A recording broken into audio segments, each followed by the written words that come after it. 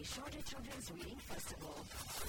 Yes, we're live right here broadcasting at the Sharjah Expo Center. This is the 14th edition of the Sharjah Children's Reading Festival.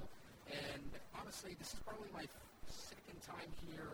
And I tell you, every year it gets more ambitious and very lively. One of the things, the main themes of an event like this is to always ignite the inner imagination of children, and not only children, but even people of all ages, because all of us have that little kid on the inside, and the Sharjah Children Reading Festival is a place for you to reignite that child inside of you. And the best part here is that here at the Expo, we get the chance to meet up and talk with some of the world-renowned authors. I have with me, and it's my great pleasure to introduce to you guys Jasmine, a renowned author of children's and young adult fiction, whose outstanding work has garnered her international acclaim. With best-selling books such as Other Words from Home and A Rover's Story, Jasmine has captivated readers of all ages with her unique storytelling and exceptional writing. We're honored to have Jasmine with us today. We can't here to hear more about her journey as a writer. Welcome to the show, Jasmine. Awesome. Thank you so much for having me. I'm thrilled to be here. This is your first time at the Expo? It's my first time at the Expo, my first time in the Emirates. Oh, my God. So that means, because this is what I find interesting, is even though you're a Western writer, you have a little bit of that Middle Eastern background with you.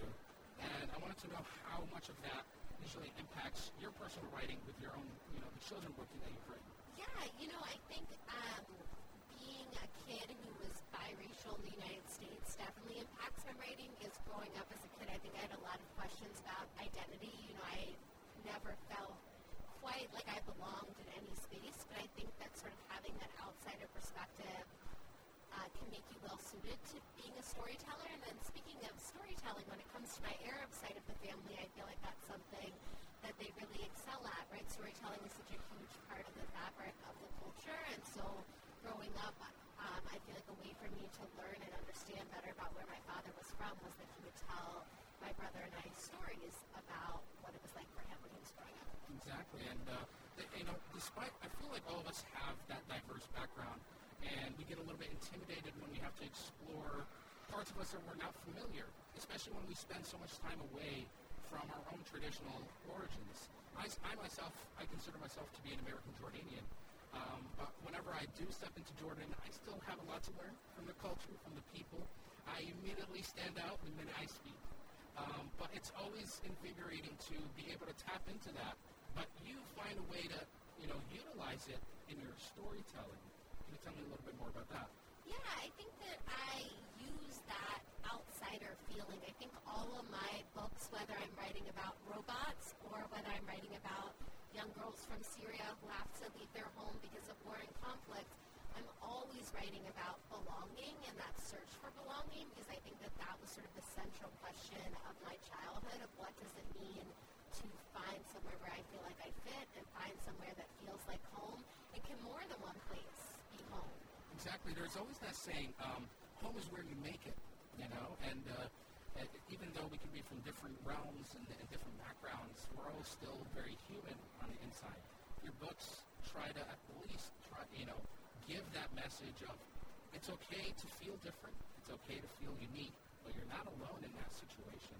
And I wanted to ask you about some of the challenges or maybe the opportunities that you had to overcome to be able to write the kind of books that you're publishing today.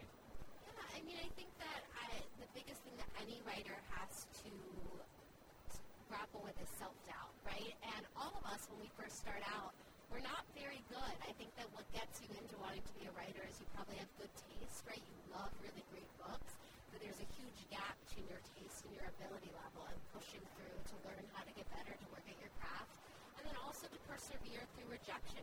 I was rejected by over 200 different literary agents, and I think that in any creative field, you sort of have to keep going, you have to keep submitting your work, and you have to believe in the stories that you're trying to tell. And I also think it can be difficult to believe in the story you want to tell when you haven't seen that particular story published before. It may seem like maybe there's not space on the shelf, but getting back to what you were saying before about that theme of sometimes that what makes us feel different actually ends up being our superpower as an adult, right? This thing that I feel like I struggled with a lot in my childhood is now something I return to again and again creatively. And I feel like at the same time, your books can really resonate with children of this generation who are constantly online. The internet has brought this global village sort of ecosystem. We are connected more than ever, but we're also alone, and we feel divisive, we feel different. And I feel children need to know about that it's okay that you may not stand out or that you're a little bit weird, but that's probably your best strength. I also want to ask you about you being a creative, you being a teacher and being a creative writing instructor. May my mother's soul rest in peace. She used to be an English instructor, and she loved language. She loved teaching, and I feel like a lot of that rubbed off on me. So I just want to talk about your experience from, being a writer and also now being a teacher. What's that big shift from that? Yeah, what I love about teaching writing is that I get to dissect the craft of writing. I feel like it can be really hard to be objective about your own work when you're revising it, but one of the best ways to become a better writer is actually to learn from helping other people with their own work. So, for example, if I'm helping a student and I see, maybe here we need to bring out the setting more, or here we need to enhance the reader's connection with the character, and then brainstorming with them about ways to do that, I think helps me to improve. It's that old adage, right, that the teacher learns as much from the student as the student learns from the teacher.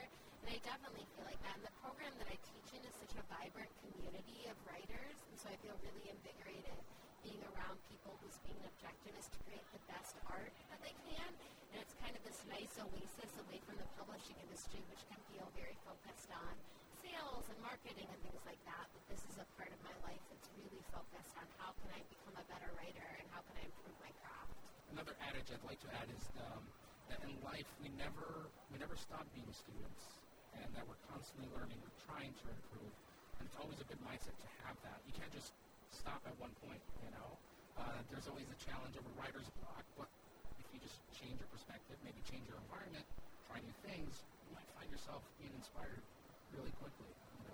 Another thing I want to ask you, and I sort of to end it off, to aspiring writers, whether you're still a kid, you write maybe your own little short stories, or you've been tapping into it just now at your own age, what sort of advice can you give them to instill for them? My biggest piece of advice is always to read. And if they're listening to this and the expo's still going on, they could come down to the expo, probably find lots of amazing books. But truly, reading is the best way to become a writer. What's amazing about being a writer is you don't need a fancy education. You don't need to pay for lots of expensive tools. Really, you just have to learn how to be an incisive reader, because I think that writing is being a part of the conversation, right? And first you have to learn how to listen, and you have to understand what's been said before, and then understand what you could possibly add to the conversation. And my second thing would be to own that you're a writer. I think for a long time I waited for the universe to tap me on the shoulder and tell me that I'm a writer or that I was talented. And that moment never happens, right? You have to own that identity yourself and believe in yourself. And I think once you do and shift that perspective and decide I'm a writer because I write, and sort of relinquish any and all other expectations around it, all those other good things you want to happen will come. Beautifully said. Jasmine Warq, one of the many authors that are here at the 14th edition of the Sharjah Children's Reading Festival. I do advise you guys, if you are fascinated by her, do check out her website. It's jasminewarq.com. You can check out some of her award-winning books, such as Other Words from Home, A Rover Story, and so much more. Thank you, Jasmine. It's been an absolute pleasure having you here. Thank you. And we hope to have you here in the next edition of our event here in Sharjah, and we wish you all the best. Thank you.